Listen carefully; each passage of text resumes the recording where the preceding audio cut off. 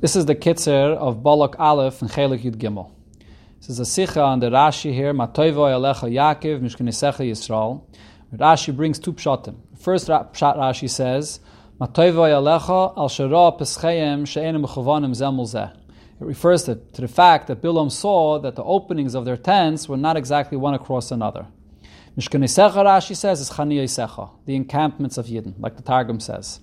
Then Rashi says, Dover Acher, Matoivo Alecha. This is a nevuah for the future. Matoivo Oyel Shiloi Beis Elamim. How good is Oyel Shiloi and the Beis Hamikdash B'Yishuvan. When the Yidden are, when the Yidden have the Beis Hamikdash standing, and also B'Churbanon.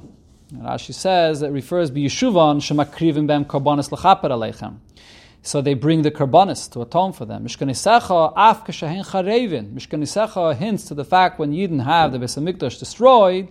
So what does Mishkanisecha mean? Lefishein mashkan aleichem. It's a mashkan. It's taken as a security. V'churbanon kapara ala nafashis. The churban is a kapara for the Yidden. Shenema kila chamasei, kila Hashem es chamasei, ubamek kila. How does Hashem end his anger? Vayatzis b'tzion, when he burns the Beis Hamikdash. So the Rebbe has many questions on this Rashi. The basic point over here is, the Rebbe points out in the first pshat of Rashi, Mishkanisecha usually means dwellings. Here Rashi says it means encampments. What does that mean? And what's the goodness of the encampments? Rashi doesn't spell out anything. Why not? Then the Rebbe says, in the second pshat of Rashi, we have to understand, the pasuk here is talking about the goodness that Bilam sees. So why does Rashi talk about Shiloh and Beis Elamim and not what he sees right now, the Mishkan, the oil Mayid that the Yidden had right now?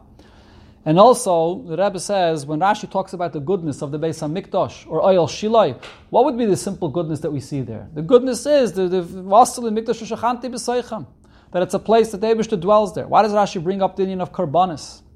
And also, the Rebbe points out, when it comes to the Churban, Rashi says that it's a kapara ala nefashis. It's a very unusual term. What does Rashi mean with this? A kapara on the souls. Plural term, souls. What exactly are we talking about over here? And where does Rashi see this in the lashon of kilo chamasai? How does that show on this concept of a kapara on the nefashis? Besides that, the Rebbe will also explain, as he always does, when Rashi has two pshatim, what's forcing Rashi to bring two pshatim? What is the questions? What's the problems with the first pshat? And what's the problems with the second pshat? And so on. So the Rebbe here explains in the Sicha that in the first pshat of Rashi, we can see clearly how what Rashi says is a flow, is a continuation of what it says before. Because Bilam saw something. Bilam did want to curse the Yidden, but it's something that he saw unique and special in Yidden that stopped him from cursing the Yidden. What is it that he saw? He saw Sheichin L'Shvatov. He saw the Yidden, the way they dwell. They dwell according to their Shvatim.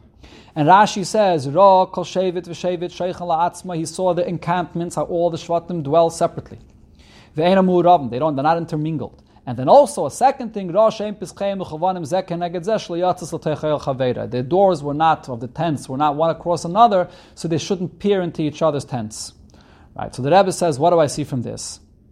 That we have over here two details in Sheichan L'Shvatov that Bilam saw. He saw the general encampments of Yidden, that all Yidden dwell in their place, in their shvatim, and when they get married, they have they're being careful who they get married to, and the birth of the children is all kosher and so on. That's the general tznius, the unbelievable level of tznius that Yidden were careful in. And then there's another detail he also saw amongst each shevet separately, how they positioned their tents, that their doors shouldn't be one across another. And that's what Bilam saw. So now the pasuk after tells us what Bilam saw. Now it says the two details that Bilam is expressing, the goodness of these two details, and that therefore he doesn't curse the Yidden. And that's Matoivo Alecha Yaakov Mishkanisecha Yisrael. Alecha Yaakov refers to the tents, the way the tents are positioned, and the way the doors of the tents are positioned, and that's why he doesn't curse the Yidden. And Mishkanisecha Yisrael, so Rashi says Mishkanisecha does not mean dwellings, but over here Mishkanisecha refers to the encampments. The way the Yidden are camping, that each of the Shvatim are separate and they're careful, they don't intermingle with each other. That's the other good thing that was mentioned before that Bilam saw.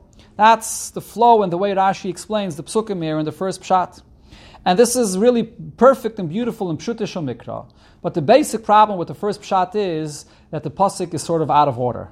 Because the first and most important thing is the fact that the encampments of all the Shvatim was separate, and the way they got married, and the way they had children. That's a much more important thing about the tznius of Yidden. And that's the first thing that Bilam saw, the general lifestyle, and the encampments of Yidden. Only afterwards, there's the detail that the position of the tents, that the doorways were not one across each other, that they weren't able to look into each other's tents. But the pasuk does it in the opposite order. It starts with Matoivu Ayalecha and then Mishkanesecha. So the order is not exactly right. So that's where Rashi brings another pshat, where Rashi says that this actually is a nevuah. Matoivu Ayalecha is going on the future. That this is already the beginning of the nevuah, as you also see, it follows the pasuk, the Ne'um Shemeya Imre Kel, that he's speaking the words that he heard from the Eibusher. This is already the beginning of the nevuah, where he talks about the Mishkan Shiloi and the Beis HaMikdash. Because it says there in the pasuk the lashon oy halecha, so it's a tent. We're talking about a tent. So therefore, Rashi says it's talking about the Mishkan Shiloi, which was a tent. But it says that in a plural term, so therefore he includes the Beis HaMikdash as well. But here, even in the second pshat, because the pasuk uses the term ma toivu, how good are Yidden, Rashi understands that even in the second pshat, it's coming to explain why Bilam's curse cannot take effect upon Yidden. And what the pasuk here is saying is, we see before it says, and Rashi says, that Bilam tried to remind the Eibishter of the sins of Klal Yisrael. And he thought that upon the sins of the Yidden, that's where his nevuah, that's where his klala will take effect. So if so, when the pasuk says, Matoivu Alecha, which is a nevuah that he said, and he's also explaining the goodness that he sees in the future, and therefore his klala can't take effect, what's the explanation for this? Why does the klala not take effect for the avenis, for the averis of Yidden? So therefore Rashi brings up the union of karbanis, the kapara of the karbanis, that the karbanis is mechaper, it atones for the averis of Yidden. But that's not enough. The karbanis are only mechaper for very specific averis, for a sheigig, for very specific cases. What's with all the other averis? So therefore Rashi adds, churbanon is mechaper on nefashis. And the Churban Beis HaMikdash is mechaper for all of the averis of Yidden. And the Rebbe says the pshat of ala nefashis refers to what it says in Parshas Kairach, hachatom ha'elu b'nafshoisam, which Rashi says are the ones that nechlaku ala Kadosh Baruch Hu, they sinned against the Eibishter. So Rashi here is showing you that the Churban Beis HaMikdash is a kapara for even the worst of all sins. Or the Rebbe says, kapara ala nefashis refers to the two times that the Torah writes by Averis, the lashon of nefesh. One is nefesh kisechta b'shgaga, and the other one is nefesh kisase b'yad rama. One going on a sheigig, and the other one going on a mezid b'negei avodah zarah. And the Churban Beis HaMikdash is a kapara for all the nefashis, meaning for all the Averis from the sheigig to the mezid of avodah zarah. And then Rashi says, we see this in Kila Chamasai. Kila Hashem es chamasai. Kila means Hashem ends his anger. In other words, the Churban Beis HaMikdash is mechaper on everything, and therefore Hashem's anger totally ends completely. If there's anything that would be left over, it wouldn't use the term Kila. So therefore, Rashi over here is bringing the raya to this inyan that there's no place for Bilam's klala to be chal on Yidden, even on their averis, because they have a full and total kapara through the Churban Beis HaMikdash. But the Rebbe says the problems with the second pshat are even bigger than the first pshat. To say that Oy Alecha includes also the Beis HaMikdash, that was a house, that was a permanent home, is very difficult in the pshat of the pasuk. And also besides that, to say that Mishkanei Secha as a mashkin refers to oil shiloi is also a big problem, because a mashkin is something that the lender takes and returns the same thing to the borrower. When the Eibishter destroyed Mishkan Shiloi, he never gave the same thing back. The Eibishter built then a Beis HaMikdash, but this oil shiloi was taken from Yidden, never to be returned. So how could Mishkanei Secha refer to oil shiloi? So therefore, the first pshat in Rashi is the main pshat that Rashi brings. That is the pshat that's closer to Pshuto Shel Mikra.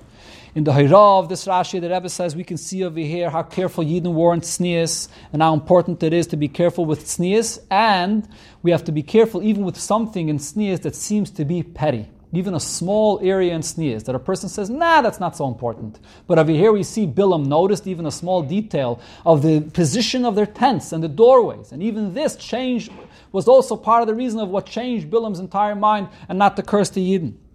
And from this we understand how powerful, even the smallest, being careful in the smallest area of tznius, that it could bring about a tremendous blessing upon Yidden.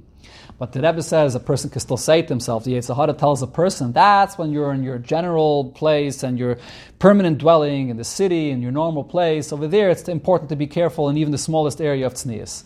When you're on vacation or you're relaxing, you're outside the city, you're in another area. So then you say to yourself, here I could relax. Here the smallest and pettiest area of tznius is not so important. So therefore the pasuk says, that this Zihirus, that Yidden were careful with tznius, applies to a matzav of ayalecha, even in a temporary dwelling, that even there it's important and it's extremely powerful. Even the most smallest area of tznius has a tremendous, tremendous effect. And the ultimate effect is that Vayafach Hashem lekachalocha, the Eibusha transforms it all into a bracha, and the ultimate bracha is to return this mashkin, to return this collateral of the Beis HaMikdash that was destroyed, which will be when the Eibusha will, with the kapara, the ultimate kapara of Yidden, that will come down and be revealed la'ad la'ol me'olamim.